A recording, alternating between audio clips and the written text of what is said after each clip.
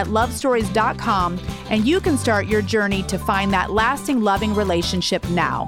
Join me at lovestories.com. Well, it's 8:11 on a Tuesday morning connection. A tragic story of a woman who actually was a character around here, a famous person, or at least married to a famous person who carved all of those carvings into scripture rocks. Maybe her husband more well-known than what she is, but Marion Alsobrook Stallman, just an incredible person in her own right and such a tragic character. We're going to hear more about her and a story all about her as well, written by Patricia Thrushhart, who is on the phone line with us this morning. Good morning. Good morning. So Thanks for having me. Oh, you're welcome. This is such a, unfortunately, tragic tale for this woman. The story of Marion Alsobrook Stallman and her family. It is a book that you just wrote called Cursed, and truly that is what this woman felt like. Yeah, well, the name of the book, Cursed, really it refers to a rock that Stallman carved. You mentioned Scripture Rock's Heritage Park outside of Brookville, and most of the rocks that he carved were scripture passages, but this one curses an entire family, the Alsobrook family, and that's why I named the book Cursed. But yes, unfortunately, Marion died at the age of 33 after giving birth to her second son, and she got ill with puerperal fever, a common and very painful illness. But what the book explores is what happened then.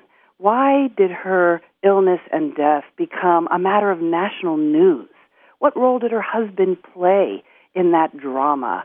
And then, of course, what happened to her children after her death, after she was really robbed of her chance to be their mother?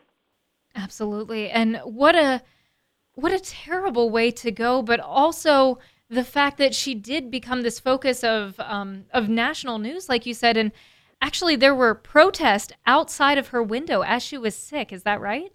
That's right. And there were two groups of people out in front of her window. One was a group of faith healers, a cult that Douglas Stallman had become a member of, and they were praying and reinforcing his decision to dismiss her doctor and throw her medicines out the window, whereas the other group were students from the local college as well as townspeople, protesting this denial of medical care and protesting the decision to resort to faith healing instead of medical care for this woman. What drew you to write this story and tell the story of Marion, who maybe doesn't get as much coverage as what her famous husband Douglas did? Yeah, I was surprised at my emotional response when I learned, that this man who was able to go on and establish his legacy, carve his rocks, write a book, live into his 80s.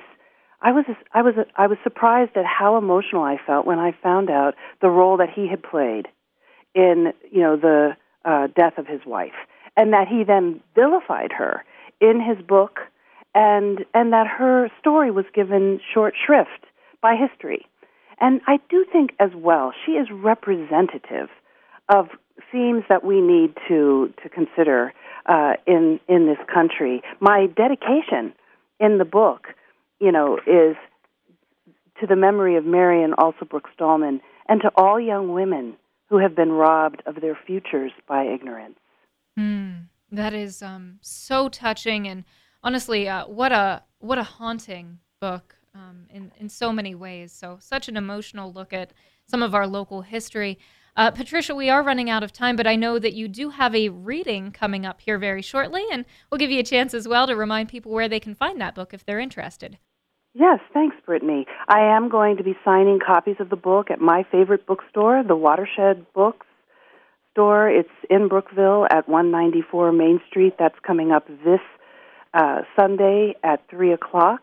So you'll be able to buy a copy of the book there while supplies last. And then you can also find it on Amazon. It was published by Adelaide Books.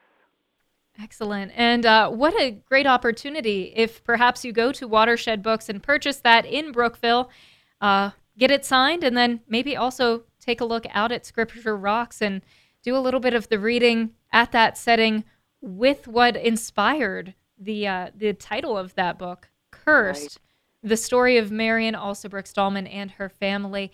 Patricia Thrushart, the author of that, thank you so much for being on our show this morning.